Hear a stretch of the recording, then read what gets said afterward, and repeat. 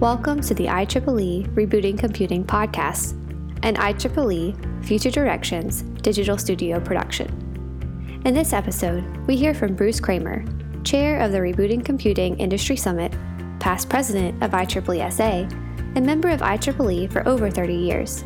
He shares his views on what the future of computing holds, why he thinks additions to digital CMOS look promising, his work in the semiconductor industry, and how he is developing new standards with the IEEE.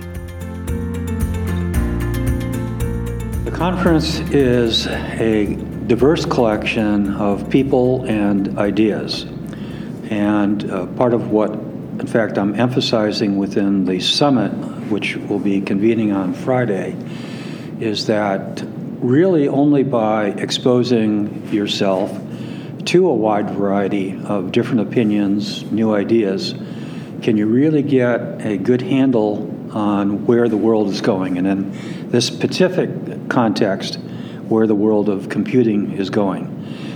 There are multiple different paths that the computer evolution will progress down. We don't know exactly which ones will be the most productive going forward. We know that traditionally, at least over the last 20 or so years, that the digital CMOS technology has been the most prolific and most widely used, but there are a number of additional either accelerators or adjuncts to traditional CMOS that are being explored, look very promising for certain classes of problems. So again, I cannot predict with any certainty exactly who or what the winner would be 20 years from now, but it's clear that we have a number of very promising alternatives or additions to traditional digital CMOS that are being discussed here. Based on what we're discussing here, so I'll just reiterate what is being proposed. We know that quantum computing will be a strong adjunct to digital CMOS, not independent, but as an accelerator for certain classes of problems. We also know that there's another approach which is not digital, but typically referred to as analog neuromorphic, which will be very powerful, in particular in the AI and deep learning space. We also know that there are options being pursued in photo-optical or optical computing, which could be very low power and very dense. They look very promising. And of course, we're not done with the evolution of digital CMOS itself. There are still multiple different types of lithography and architecture options that are being discussed, which will continue to provide performance enhancements or size reductions in traditional digital CMOS for at least the next 10 years, if not 20 years and beyond.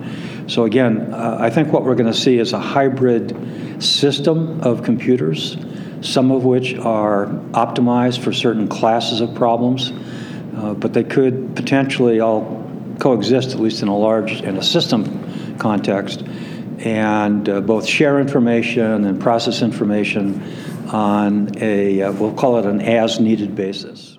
Actually, going back to my earlier comment, part of what we find in conferences such as this, when you get a fairly diverse group of people together that don't normally interact, is that you discover that if there's 100 people in the room, you've got potentially 50 new ideas that you had never heard of before. Because we tend to do research and our product development in isolation. So within a company or within a working group, you exchange ideas. But in conferences such as this, which of course the IEEE likes to organize for this specific purpose, you get cross-fertilization and exposure to new ideas that you wouldn't normally get in your personal workspace. We find that sometimes that's very challenging. People presume, perhaps entering a conference such as this, that they've got all of the answers figured out, but it typically is not the case, that regardless of how good or advanced any one particular person is, they can't be aware of all of the parallel activities that are going on until, again, you're exposed in a larger environment. So how do we stay on the leading edge depends on who you're asking to be on the leading edge. But I think both for the attendees and for the IEEE as a representative of technology advancement, it often comes back to the same basic factor, which is to not isolate yourself from the rest of the world, at least for an extended period of time or an indefinite period of time, but to continue to both test your ideas with your peers in parallel or equivalent industries, and also listen to what they're doing, because ultimately the synthesis of ideas from a wide variety of sources is most likely to produce the most useful end result. Well, again, if we're talking about the conference as opposed to the subject itself, the basic idea here is that what we want to be able to do is both collect and disseminate information that would be useful to the advancement of the technology industry. And being able to get people to contribute their ideas and present them to a group is a challenging situation. We have clearly got situations where there are pieces of proprietary information that companies or perhaps even universities would not want to disclose. We have to accept that as a rule of thumb. But we find that there's a remarkable willingness to convey information that, again, is not otherwise available, or at least not as available in as short a time frame as we would get at these conferences. The material that's presented, in particular in the industry summit, comes from the leading technology companies in the world. They provide their own editing, proofreading, disclosure arrangements in providing us the information that they provide us, but it also is very timely. So they could quite literally have an announcement that comes from work that occurred just a couple of weeks ago that does not need a year to go through the publication process, but is available to the people that attend these summits and webinars. So we rely on the timeliness of information as part of it, and again, as well as the diversity of ideas. So I've been involved with the IEEE for something over 30 years, and I personally have gone through a number of different jobs, as it were, careers within the time that I've been working. Most recently, though, it's been of great value in the area of semiconductor technology and in standards development.